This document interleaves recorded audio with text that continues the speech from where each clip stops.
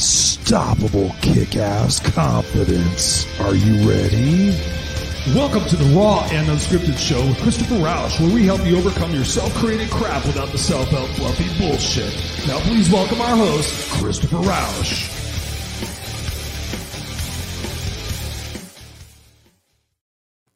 And please welcome our host, Christopher Rausch. What's going on, ladies and gentlemen, boys and girls? It is Christopher Rausch. You're at your place for the Raw and Unscripted Show, where I help you overcome your self-created crap without the self-help fluffy bullshit. What's going on, boys and girls of the Misfit Nation? Misfits for life of the Kick-Ass Nation. Let me just correct that. My friend Jason Cisneros has the Misfit Nation.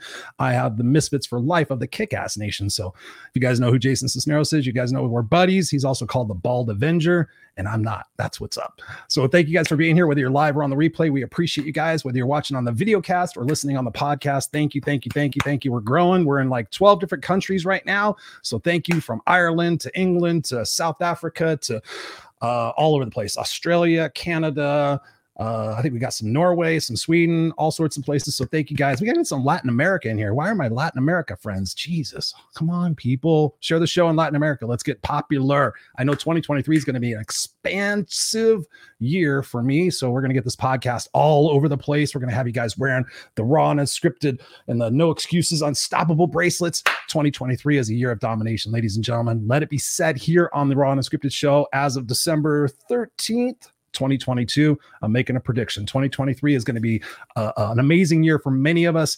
And guess what it takes to make that happen? It takes the belief. Oh, ladies and gentlemen, right there on my wrist, believe. If you guys can't see it, I have believe bracelets. So it says believe. You got to believe. You got to believe in yourself. You got to believe in the opportunities. You got to believe that you can step outside of your comfort zone and do things that are uncomfortable to get comfortable with that. Because as you do that, you gain your courage, you gain your confidence, and you look at it and you go, wow, if I'm able to do that, what else am I going to be able to do? And tonight we're going to be talking about one of the most feared things in the world. Yes, ladies and gentlemen, we're going to talk about dying. We're not going to be talking about dying. We're all dying. I mean, it's just a matter of fact. So it's just a matter of how you live before you die. And that's why we do this Raw and Unscripted Show every single week, to bring you guys massive information, to inspire you to step outside of that comfort zone, to be kick-ass unstoppable, to live a life of abundance and go out there and give that and pay it forward. Because when we pay it forward, ladies and gentlemen, it's one of the greatest gifts in my life. I just got to speak to a school a couple of weeks ago. Was it last week? Yeah, last week I got to go speak to a school of at-risk kids. It was amazing. I got to tell my story. These kids are looking at me like, man, oh my God. Afterwards, they're like, dude, you had a powerful story. And I said, I have a powerful story based on that. But guess what? The more powerful the story, the more powerful the impact, the greater the legacy, the greater the infatuation with life. Because when you wake up every single day and you're excited about using your skills and your talents to make other people's lives better, it's pretty incredible, man. I got to tell you, it's one of the greatest gifts of my life. So thank you guys for being a part of this show. Thank you for being a part and supporting all of us. And I want to talk about this organization right here, Help Heal Humanity, helphealhumanity.org. I'm on the board of directors, been there for 2 years. I'm going on my 3rd year. It's an incredible organization. Talk about paying it forward. The CEO, Serena Buffalino, doesn't take a paycheck. None of us take paychecks. It's all the money goes towards the initiatives that we're raising for. And right now we're raising to send kids to school in Haiti. Oh my God, Chris, why Haiti? That place is going to hell in a handbasket. Exactly my reason. Here in the United States, we have so many resources. We have so many ways to become resourceful and to get ourselves out of shitty situations. The folks in Haiti, man, Jesus Christ, those guys need a break. And what we're trying to do is we're trying to change the generational cycle of insanity there. And we're sending these kids to school. And we're not only sending these kids to school, we're talking about building a trade school there. So not only sending them to elementary and high school and everything like that, but also sending them to a trade school so they can learn to trade and they can actually start making income and start making their country a little bit better place to live. And so we actually have built a school there. We send kids to school, and now we're actually feeding kids because we found out something super interesting. When you don't eat for a couple of days, it's really hard to focus and concentrate. And here again in the United States, we have lots of abundance. Obviously, we have lots of issues here in the United States and all over the world. But right now we're focusing on Haiti. We're trying to bring a little love and light to them. So if you get value, when you get value out of this particular broadcast, I would love it if you go to Help Heal Humanity and donate what you can. $10, $5, $20, sponsor a kid. Do something. If you can do that, send me a picture of what it is. And if you donate over $200, which is tax deductible, when you donate over $200, I will gift you an hour of my coaching for free. So just imagine this. You get to pay it forward. You get to help other people. You're getting value out of the show. And then you get an hour with me to plan your 2023 to be kick-ass unstoppable. Ha! Come on. There is no other better way to live your life than to do that. So thank you guys for allowing me to do that. We don't do commercials here. We don't do commercials. We don't do ads. I just bring you the straight stuff. I don't like that kind of shit. I mean, I could do that. I could get sponsors and all that stuff, but then you'd have to hear the commercials and everything else. So that's my commercial. So thank you guys for being here. Appreciate it. We got Robert in the house. What's up, Robert? He said, there will be some giants that come from Haiti. Adversity creates opportunity. Amen, brother. There'd be some game changers there. There's some beautiful people there. You know, there's beautiful people all around the world. And I know you guys, my audience, aren't one of those people that sits there and judges people by the way they look or the way they sound or what their sexual orientation is or what their political affiliation is. You guys are kick-ass folks. We all look at what's inside of a brother and a sister, right? It doesn't matter what the label is. It matters what's on the inside. And there's some amazing people all around the world. I've been blessed to travel to, I think I've been to like 12 different countries in my life.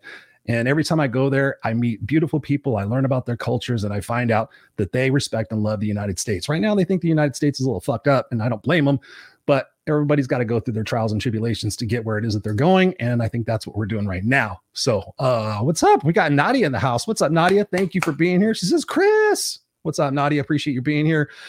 We're going to have a great conversation tonight. Robert says here, he says, hi, Christopher, working on having enough, but aiming for beyond the moon, now in negotiations with a potential partner.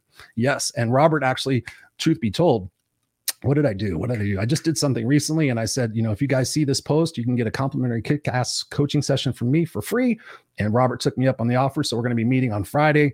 That's just the way I roll. If I'm abundant and I make you abundant and then we're all abundant, we're all winning, we're all succeeding. And it's a beautiful place to be. So thank you guys for being here, whether you're live or on the replay.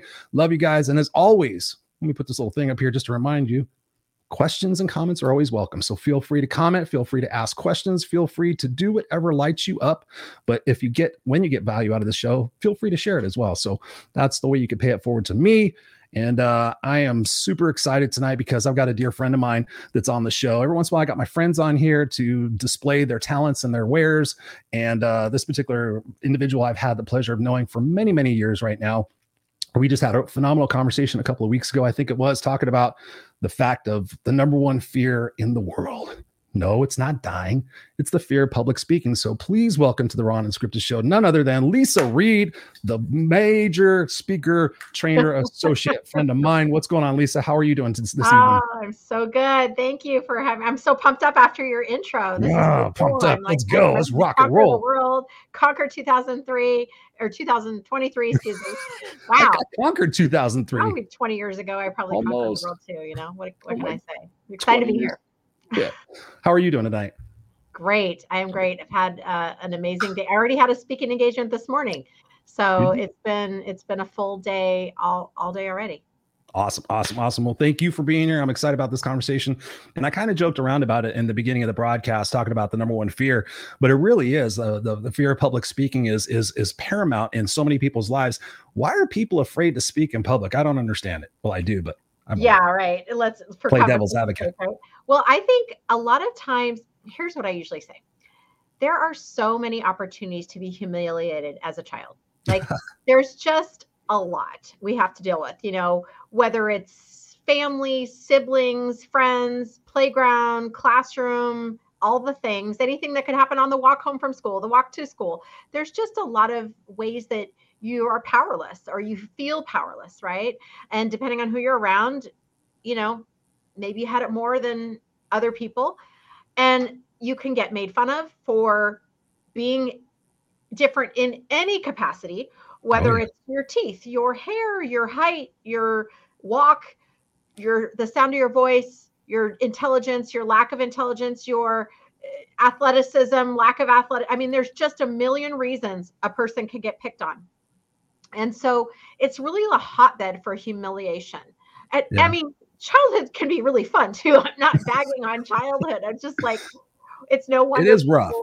Yeah, they grow up and they have an embarrassment or they felt that humiliation or that fear or where they got cut down for speaking up, right? It could be like, oh, the teacher wanted, you know, you have to take turns and everyone reads out loud and then you get to your turn and you stumble and everyone's snickering. You know, that alone, just even if that happened one time, could plant the seed of never doing that again. Hate that.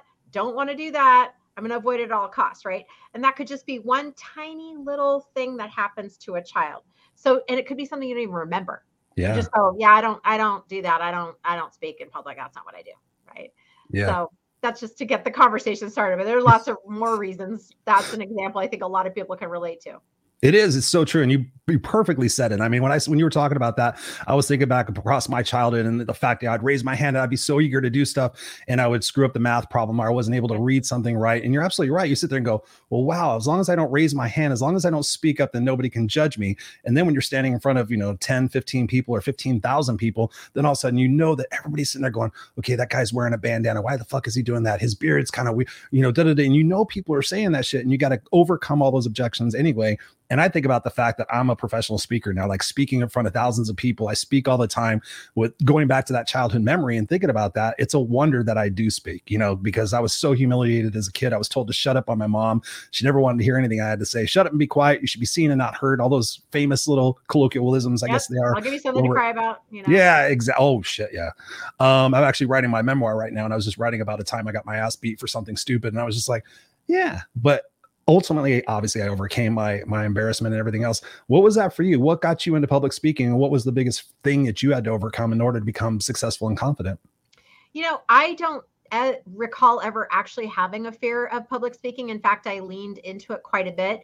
It's more just I can relate to I love studying humans and looking at behavior and hearing stories and people tell me their horror stories. So I'm like, it makes sense just in the human mind of like, you think, okay, why would someone be afraid of that? Okay, well, what happened?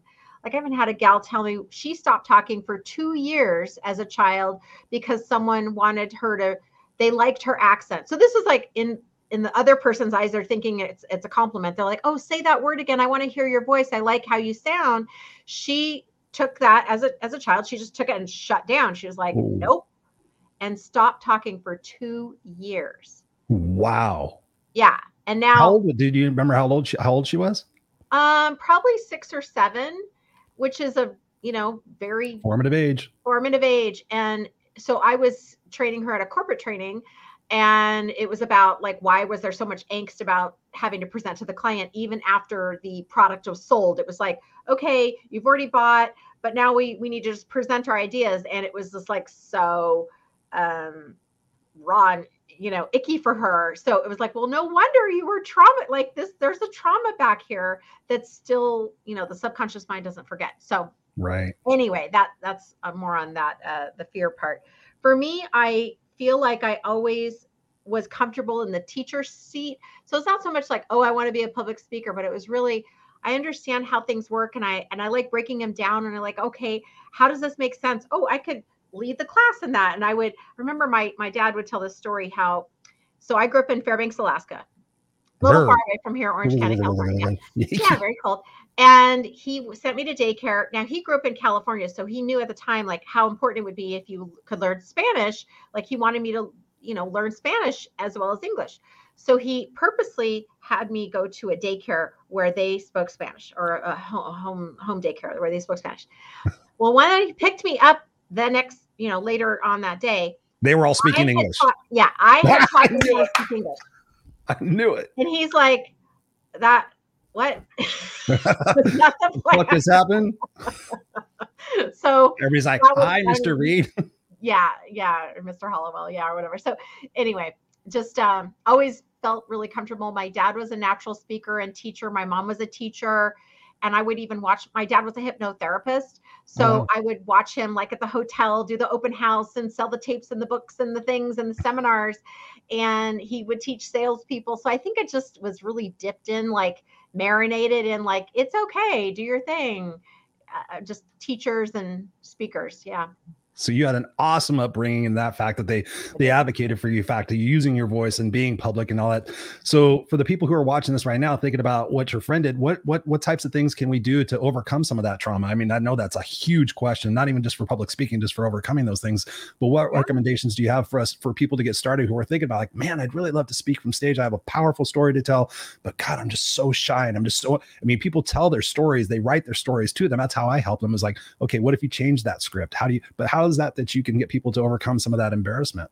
I think a lot of it is naming it. And it's for certain people, it's definitely helpful to take it out from your head and put it on paper. Even like if you have like one of those big easels, or big Post-its, you could just put on them and start to put things down like, oh, how do I feel about that? What do I think about that? What do I do when I think about, oh my gosh, I would have to speak? And what would be the benefits? Like, again, is there a big enough reason for you to change? Typically, if someone wants to become a speaker and they have a fear around it, and they decide to overcome it, it's usually for a pretty big reason. Like for you, I would imagine it's because you want to help anything you had of all those experiences that you were sharing earlier didn't outweigh the fact that you knew you could help other people. Like that was like the winning factor for your equation, right?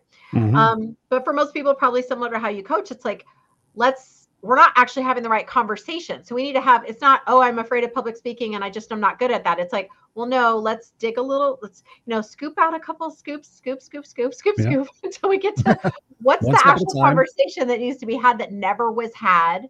Yeah. When you got that voice shut down or when you decided you couldn't do this. And when we have an adult conversation now, it's like, oh, that's actually not really true anymore. There have been times that I've said what I needed to say. There have been, I'm employed. I did a job interview. I got hired, like we can start to go, oh, actually, there's quite a few times that I've successfully spoken my ideas and thoughts and wasn't laughed out of the room or humiliated. Right. So just changing that that pool of evidence and starting to become more aware of it. Yeah, that's so true. I mean, the thing I tell people is the fact that there's two words that I eliminate from my vocabulary: always and never. When you think about, I always suck in front of people. I never can do a good job. I always, never. And you're like, okay, how is that story working out for you? Is that a good story? Is that ultimately leading to the ending that you want? Well, no. I'm like, okay, has it always been that way? Because I tell people like, well, Chris, I don't want to become a speaker. I'm like, well, too fucking bad. You're already a speaker. Guess what? We all speak every single day. We're all salespeople every single day. I was having that conversation recently. I'm not a salesperson. I'm like, the shit, you're not. You're a salesperson to your kid. If you're married, you're a salesperson. You're a salesperson to everybody. Come on, get real with it. And it was funny when I started talking to him. I said, the way I flipped the script for that person, I said, it's not sales. If you're actually making an offer, if the product and the service that you have is going to help somebody, you're making an offer. You're not selling. You're not like the cheesy car salesman at the used car lot with the gold chain and everything. No offense to people who have their shirts open with gold chains, but you shouldn't do that shit. It should be silver or black like this one. But yeah, I mean, you just got to flip the script on that and be able to start to see the possibilities in those things. And for me, one of the tips that I use a lot, and I want to get your thought on this, is visualization, because I know the power of dreaming and I know the power of the subconscious mind. We think about bad dreams.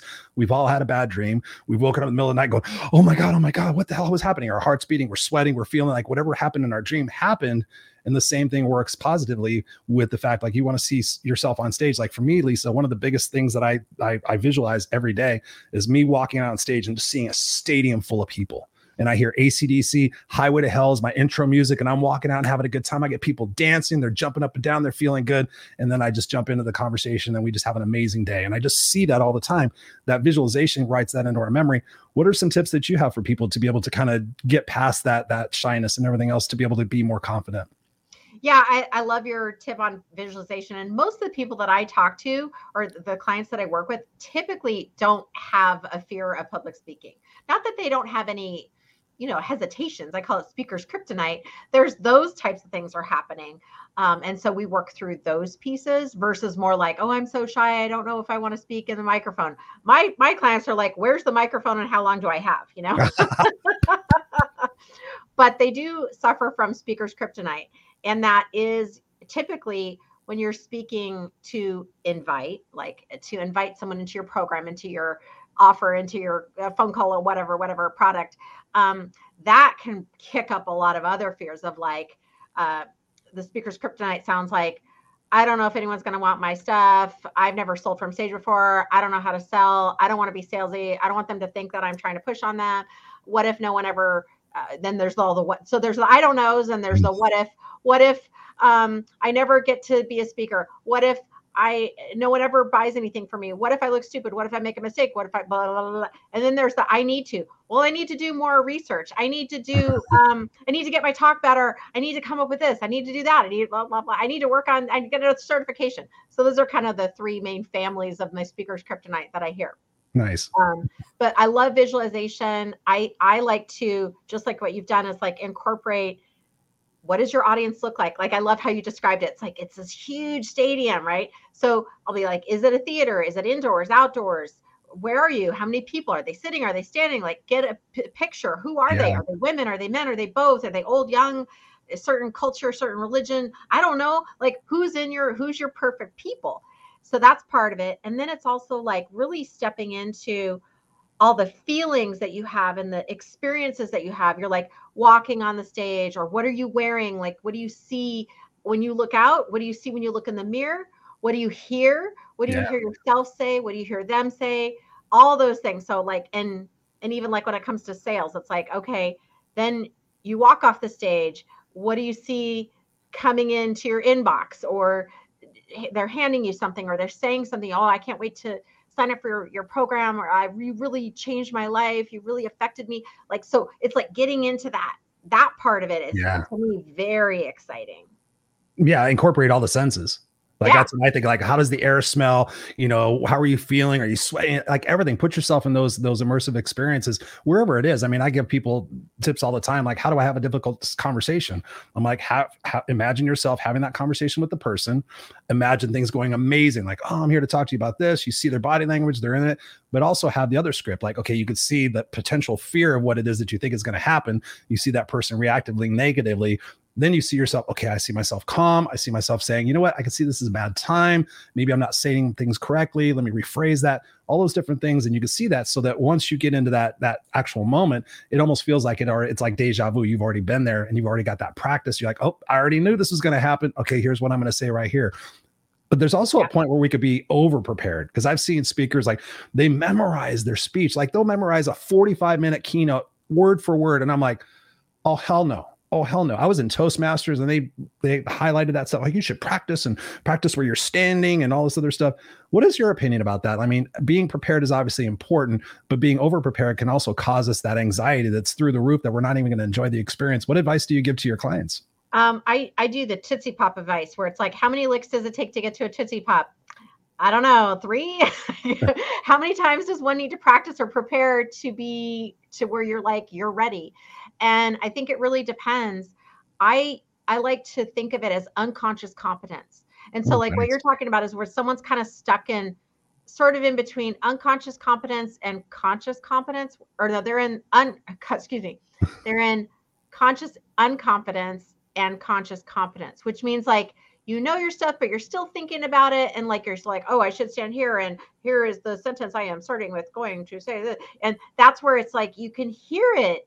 It's like if you're watching a movie, you don't want to know that they're acting. You know that they're acting because you're watching a movie, but you don't want to notice that in the middle of the movie. Like, oh, this is a really bad actor. This script is really crappy. Like, oh God, why'd they do that? Like, no, you want to be immersed. Yes. And so the same with a speaker. So unconscious competence isn't like a light switch. You can't just go, oh, I'm unconsciously competent today.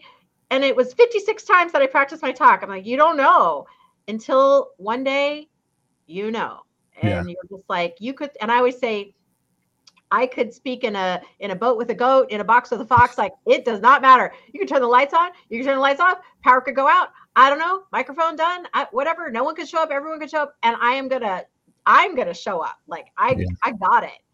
But was that overnight? No. And if I have a new talk, I practice until I feel like it's kind of almost like a feeling like, okay, it's all clicked. I'm good. And I don't memorize. I don't like that. Like, this sentence has to start here, but I know where I'm going. I think that's super important to know, like, where you're taking. It's like a tour. Like if I signed up to go see the dolphins, I'm kind of expecting the tour guide to tell me a little bit about the dolphins, and then we're going to eventually get to the dolphins. I'm going to kiss some dolphins, and no frogs, just dolphins. Yeah. Oh yeah. I don't want to kiss any frogs. Unless you're in the Amazon tree forest, then you can kiss an Amazonian tree frog, which is called Cambo, which I did. It's got poison. You did? But are they Actually, poisonous? actually it's called Kambo. It's Kambo. I actually have the little dots where they burned the tree frog poison underneath my tattoo. Yeah, it's a whole cleansing thing. It's a 2-day thing. It's crazy. Yeah, but it was good. I lost Chris for a second, so I'm on the edge of my seat to find out about the Kambo poisonous frog. So hopefully you can still hear me. And either way, like I said, well, the show will go on. So when it comes to scripting and memorizing your talk, like I think of it as like, okay, what's the purpose of the talk? There are certain talks or certain moments in which it does need to be scripted. Like if you are a master of ceremonies and there's a certain agenda and it's very formal, professional.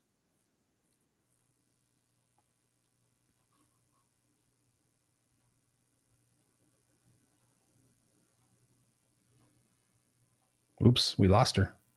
I think she said she lost me, but I think we lost her.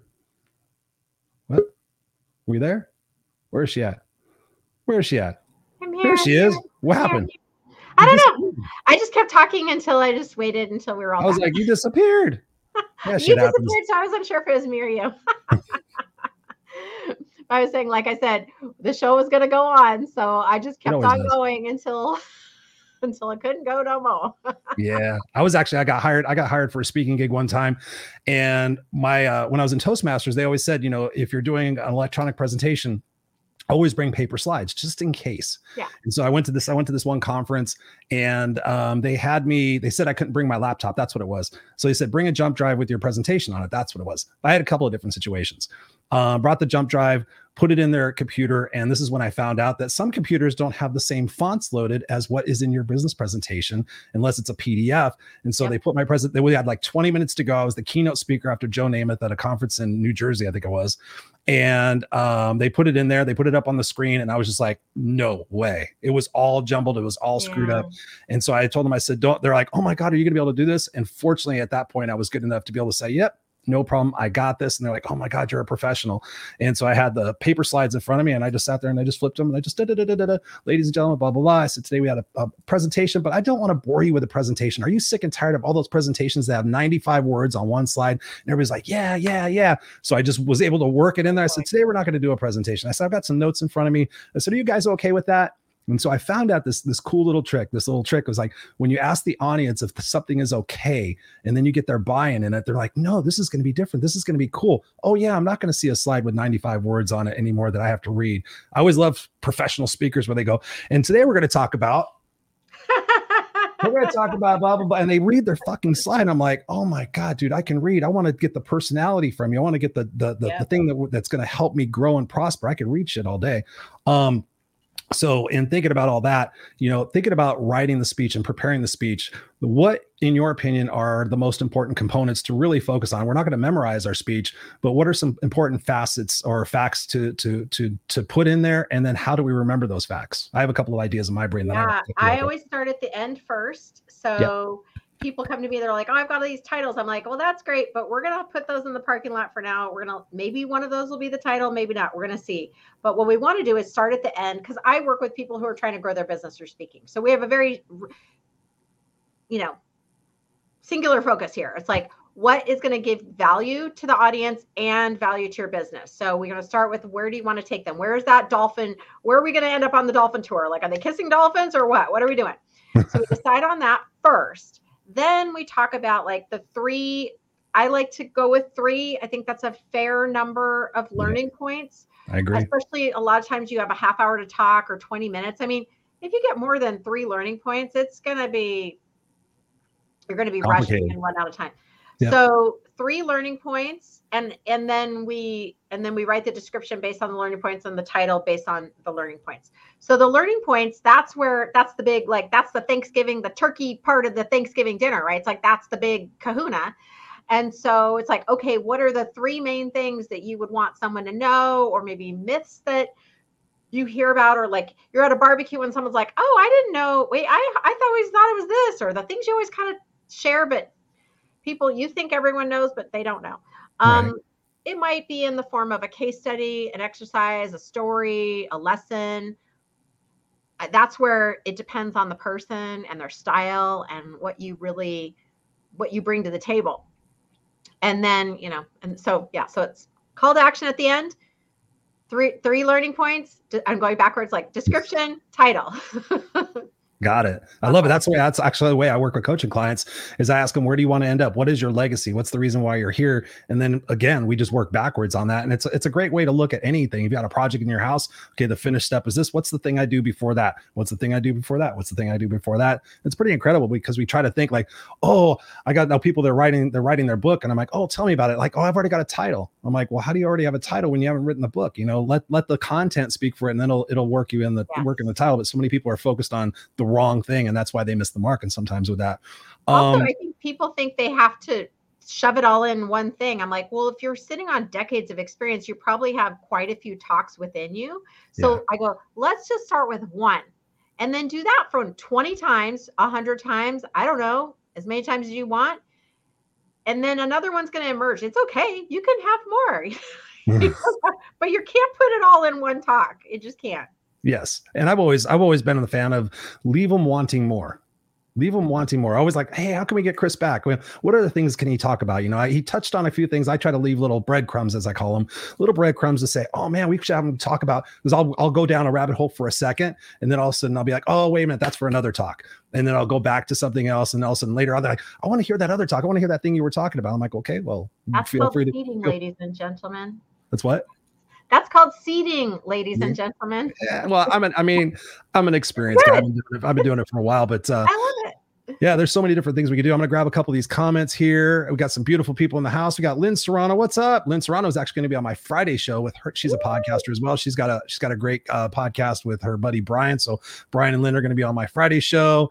Let's see. Robert's guy here. He goes, I remember the exact moment I vowed to never ask for help again. A decision made in fury. Yeah. You don't want to make decisions like that in those situations. Nadia says here, I've been humiliated many times, which has led to speaking phobia and panic attacks. Yeah, it's like real, like it I totally can relate to that. I've not had a panic attack, but it like can be crippling. Our body doesn't forget, and it's like no, time out, security, like it's like shutting down. We're not going there. Yeah, very scary. Yeah, it is. Actually, my buddy, Scott, I don't think he'll mind me saying this, but he actually went to give a TEDx talk or a TED talk or something like that, either one. And he basically, when they were calling him up to the platform to be ready to be the next speaker, he said he got lightheaded and passed out and couldn't do it. So he went through all the trouble to get it. He said he spoke many, many times, but I guess the pressure of being in that environment. And I wish he would have never told me, because I plan on giving a TED talk or a TEDx talk. People have asked me about doing it now. And I'm like, I haven't got to that point yet. I'm ready. I want to do it, but I want to do it when I know I got the right speech in front of me to be able to do it after the book is out. But yeah, he said everything just went black. Everything went whoa. And he was embarrassed and everything. But he got back on the horse. I mean, because we got to get back on the horse. Yeah. Yeah, I mean, so Nadia, hopefully we're gonna be able to help you out today. Hopefully, Lisa's already given you some informative tips. We got Ellie Lawton in the house from the UK. What's up, Ellie? Good to see you. The fact it's what time is it there in the UK? You're up in the middle of the night watching this thing. Thank you. And Robert's in here. We got Ellie says here, you can't prepare for life. It changes every second. And Ellie knows that. Ellie knows that. We're all fighter, Ellie. So when I think about, what we're talking about here today is one of the biggest fears is obviously that feedback that we could potentially get, or the judgment that's happening while we're speaking.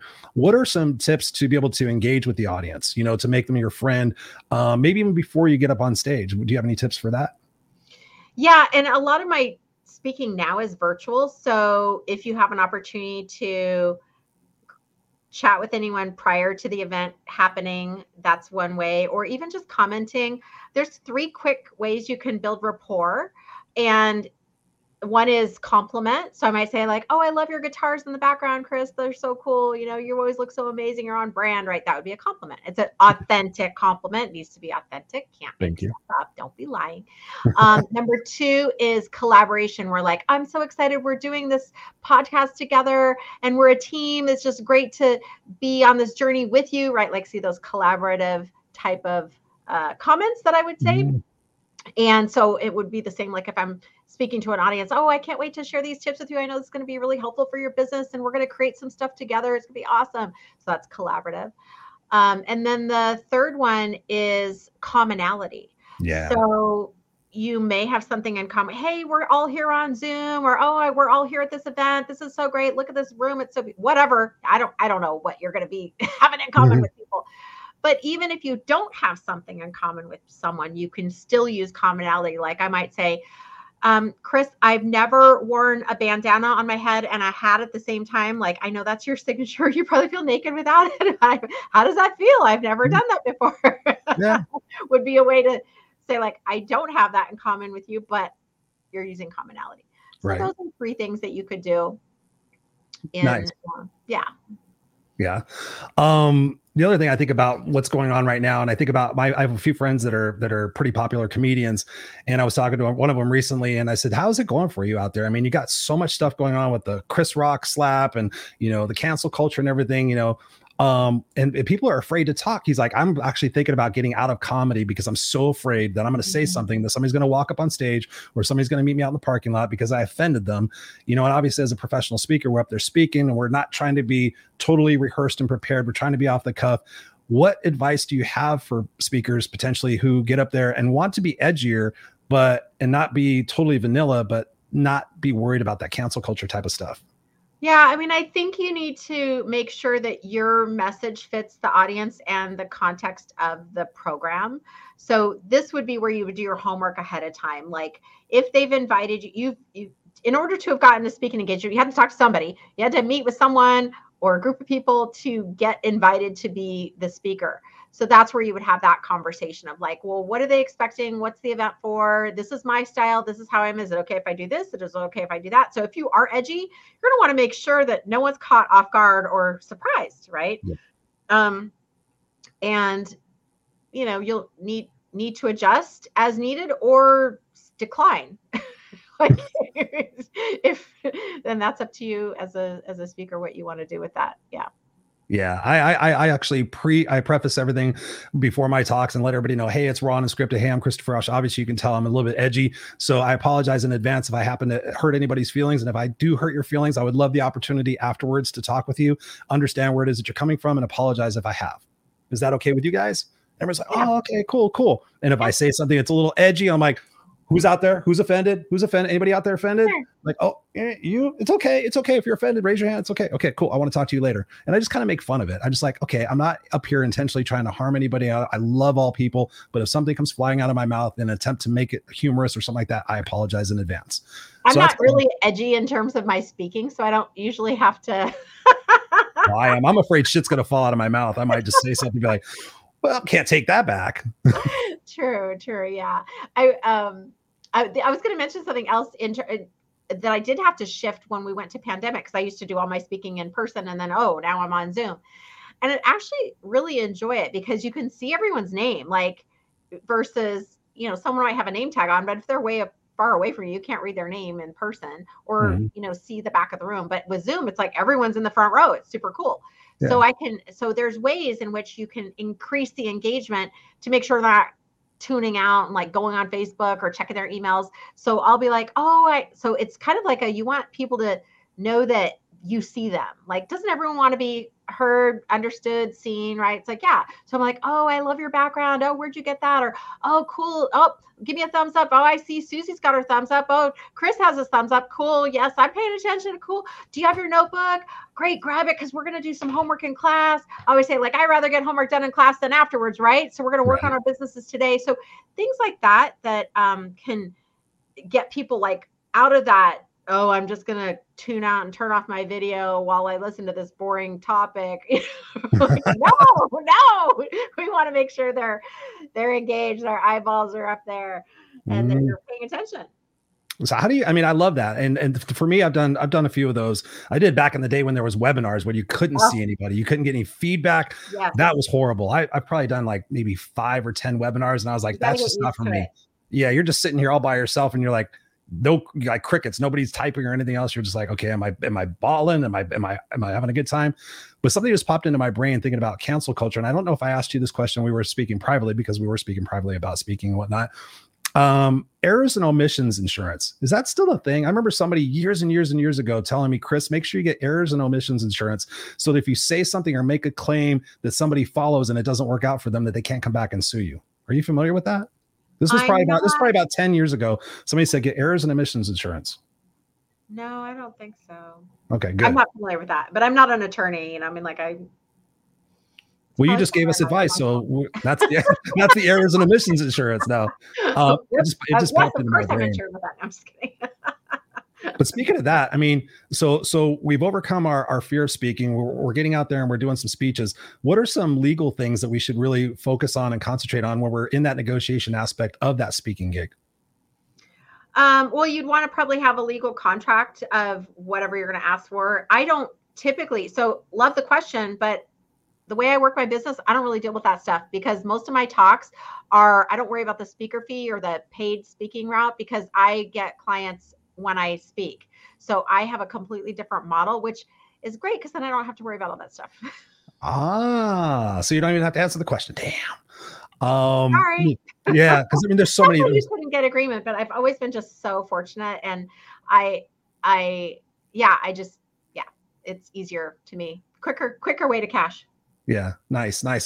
So when you're preparing your speech and you're doing those things we talked about, kind of like cancel culture, is it good to use humor in your prepared talks? I think if you are a naturally funny person, then I think I am. I think I'm hilarious. I am very funny. I have so many knock jokes. Yeah. I'm a dad. I'm very funny. No, but I don't have planned humor. I am not a planned joker. I don't say a punchline. I don't remember jokes that way. That's just not how I roll. I just am more of a quick wit humor. Mm-hmm. And I like to use fun examples because it wakes people up, right? And I think it's more fun.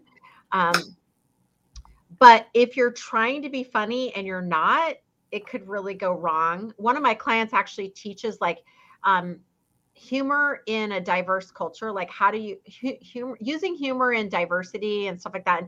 And because it's coming up right now. Like it is definitely a hot topic. And she's really good at helping people with a humor formula. She comes from like an aerospace background. And so she can teach like those engineer types. Yeah. Like person who's maybe not naturally funny and has a drier delivery, but they want to be funny. Like she can help them do that in a way that's not going to be getting you in hot water. And I think that's fascinating. Like, I'm like, gosh, I don't think I could teach someone how to be funny. I just have always naturally been funny. But I think it would be hard to create it if you weren't naturally funny. Yeah, I agree. There's been times where I've said things from stage and it's gotten a few laughs and I'm like, okay, don't even use that one again.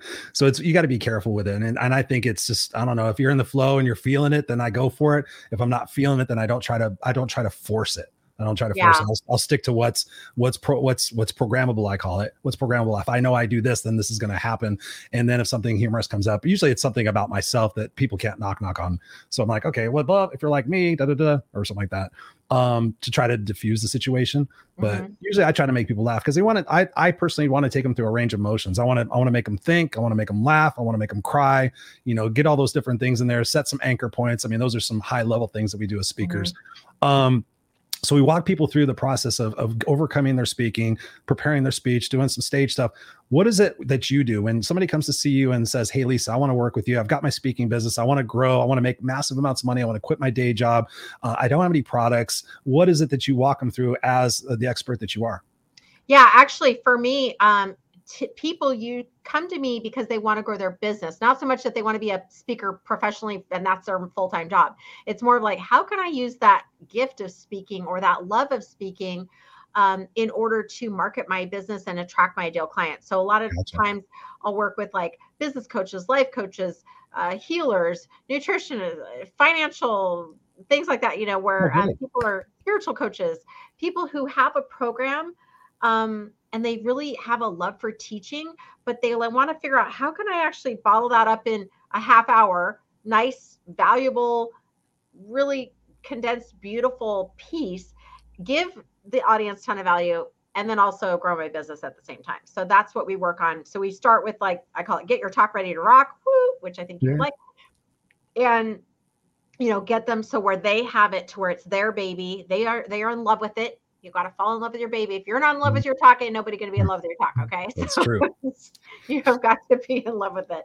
And then we start the strategies from there. Like, where would you speak? Who's your audience? What, practicing, getting all your ducks in a row, being ready to say yes, and all that sort of thing. So what types of clients are you working with right now? What are some of your success stories or your recent success stories? Yeah, I have actually one of my clients. She's a little bit of an outlier in the sense that she came to me with a dream of having a one-woman show. So not anything like what I usually do. It's like totally different than what I usually do. And she wanted to launch it, and then pandemic hit. She was going to have it in a theater and all the things. So she's like, okay, how can I make this virtual? So she worked on creating, like condensing this, 3-hour one-woman show performance art piece into a half-hour talk virtual with PowerPoint, right? How do you do that? So she did that, gained some audience, gained some traction, got used to like talking about herself, writing her bio. So here she could write this one-woman show, but writing her own bio and bragging about herself was really difficult, It's true. It's true. Never know what's gonna hit you, right? And she ended up it was a year ago, February. Was it February this year that she finally launched her first live performance, and she just did another performance 3 days ago, I think, like her third or fourth live performance. And she's got a theater, lighting, the art. I mean, she's selling art. It's amazing. So that's just one example, very different than other people. I had another client who she had a tragedy in her life, unexpected, and started to study grief and grieving and really looking at it from a different perspective of like, how do you deal with this in a corporate? Like someone in your office has a death in the family, and then everyone's like, oh, we don't want to ask this person for a report. And do we talk to them? Like, and they're awkward, feeling weird. And she's like, there's got to be some solutions for this. So she created her company and then came to me. She's already a seasoned speaker in a completely different area. But she's like, is it okay to talk about grieving and death and dying? Like, what if I cry on stage? What if people are crying? Like, I don't know. Is that okay? So we work through that. And of course, back to the conversation we said, like, you got to talk to the organizer. Like, you're not false advertising. Like, these things could happen. This is what I'm going to be speaking on. Would you like to hear that? Do you think your audience could benefit? Yes. Then she ended up getting a $10,000 keynote and two $5,000 fireside chats. This is during COVID. So, it's like, people are dying. People are grieving. People need your help. Yeah. That's just part of human existence. So those are just a couple of, very different examples, but things that can happen. No, I love that. And that leads me to my next question is thinking about, how as speakers, should we be broad in our message, or should we be very specific in our niche of what it is that we speak about? Because I've heard and I've seen totally different things. I've seen people who are specific to the T of what their niche or niche is, however you want to say it. And I've seen people that speak more broadly, which is myself, like more mindset. I could speak specifically to a specific area, but for me, I like to be more broad and then go specific at certain points of my speech. I think it really depends on what your whole business model is and where you make money. So that's why, like, when I have a one-on-one conversation with someone to see if they're ready for the Speakers Training Academy, I'll say, like, what is it that you offer? Okay, what do you charge for that? How do people come into your business? Like, how do you actually get clients? And we talk about that and then the talk will ultimately come from all of those pieces versus like trying to decide, should you go broad or narrow? I feel like a talk is a organism that gets born.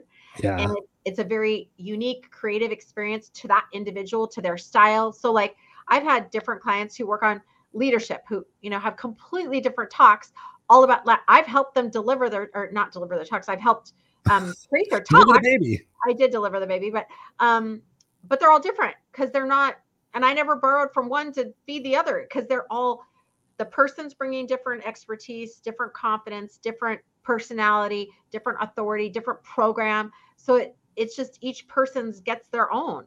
It's like a snowflake, everyone's their own snowflake. So sometimes it's more niche depending on who their clients are, and sometimes it's more broad. I did hundreds of talks on mindset, and I'd be like, creating a winning mindset for realtors, creating a winning mindset for engineers, but guess what? They're all humans. They all have minds, they have mindset, same thing, just different lens over it. Nice. So when people come to you as an expert, what are some of the most common questions that they hit you up with? I'm sorry, what was the question?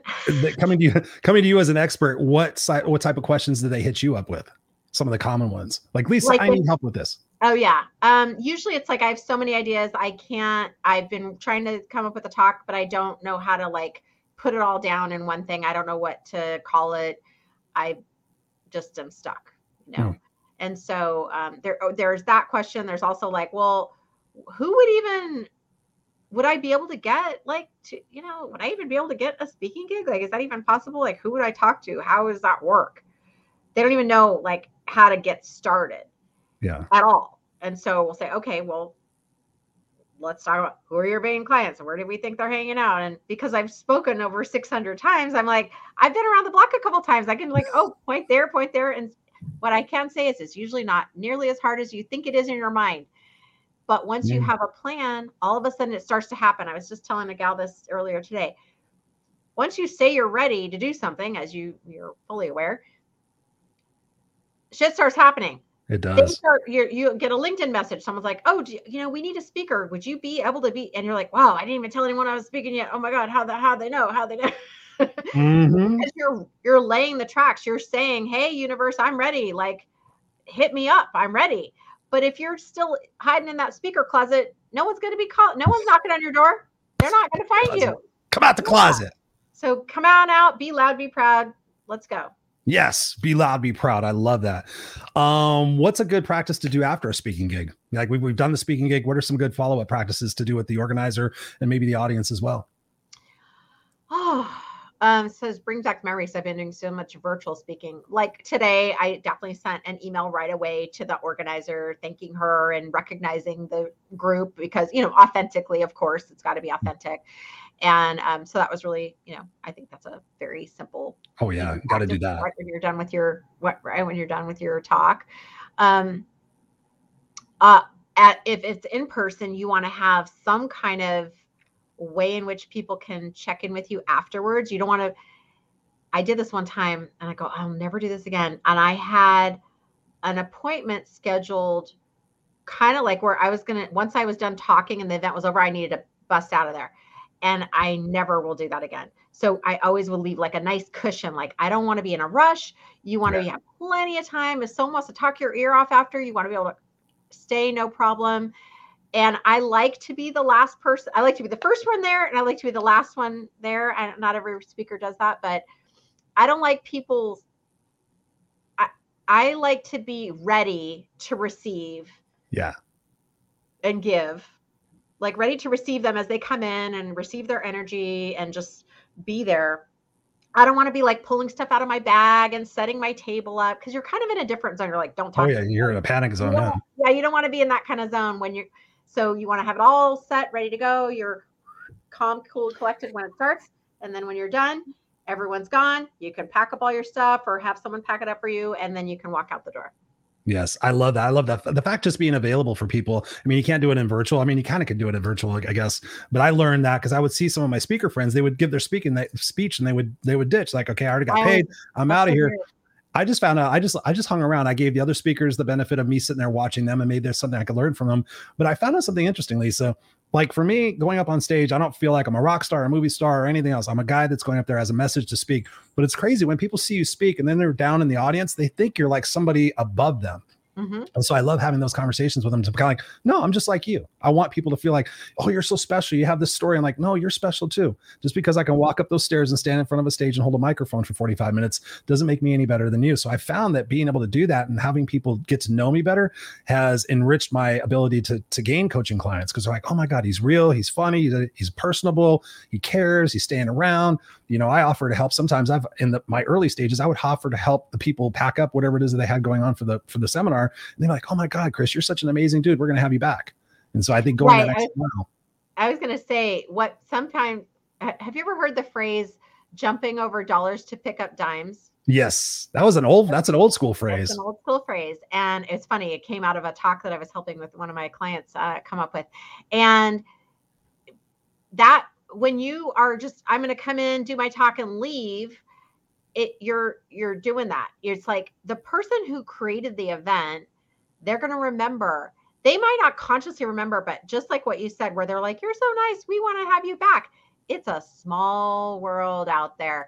People think, oh, and no, they all talk. It's a small world, and you want to be known. Sounds like a song.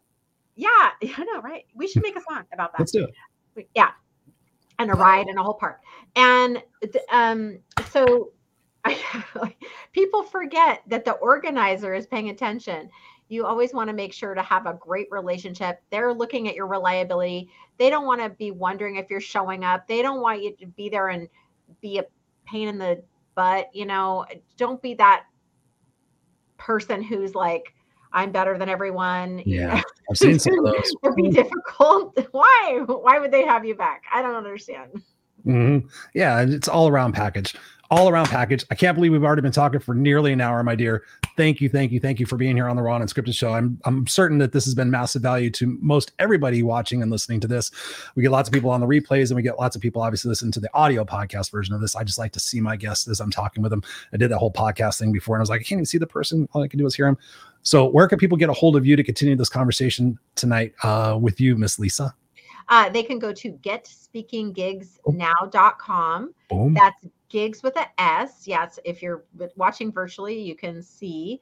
But if you're listening to the audio, getspeakinggigsnow.com. And you can get 5 top tips to get more speaking gigs. That'll just go right to your inbox. You grab that. And if there's ways to get a hold of me. If you decide that you want to have a conversation, you're welcome to do that. You can also go on Instagram at getspeakinggigsnow. What do you know? It's the same company. I bet you if we Google Get Speaking Gigs now, we're going to find all sorts of stuff about Lisa Reed. You would. Absolutely.